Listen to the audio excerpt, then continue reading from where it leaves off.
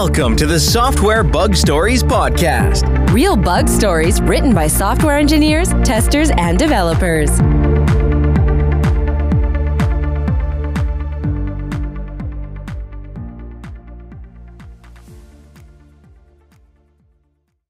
Welcome to this series of stories about software bugs. Today we'll be talking about an AT&T network failure. American Telephone and Telegraph, AT&T, is an American multinational corporation headquartered in Dallas, Texas.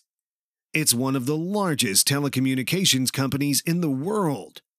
In January of 1990, a bug in the new version of the software that controlled AT&T's number 4 ESS long-distance switches caused these computers to crash when they received a specific message from other related machines. According to Larry Cece, AT&T's Director of Technology Development, the fault was in the code of the new software that AT&T loaded into front-end processors.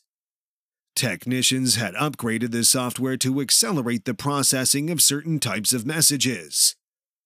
Although the code was tested, a one-line bug was added to the recovery software of each of the switches in the network.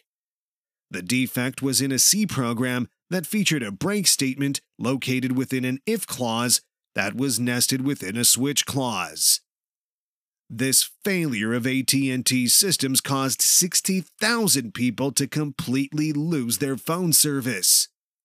During the 9 long hours of hard work by technicians trying to restore service, some 70 million phone calls were dropped.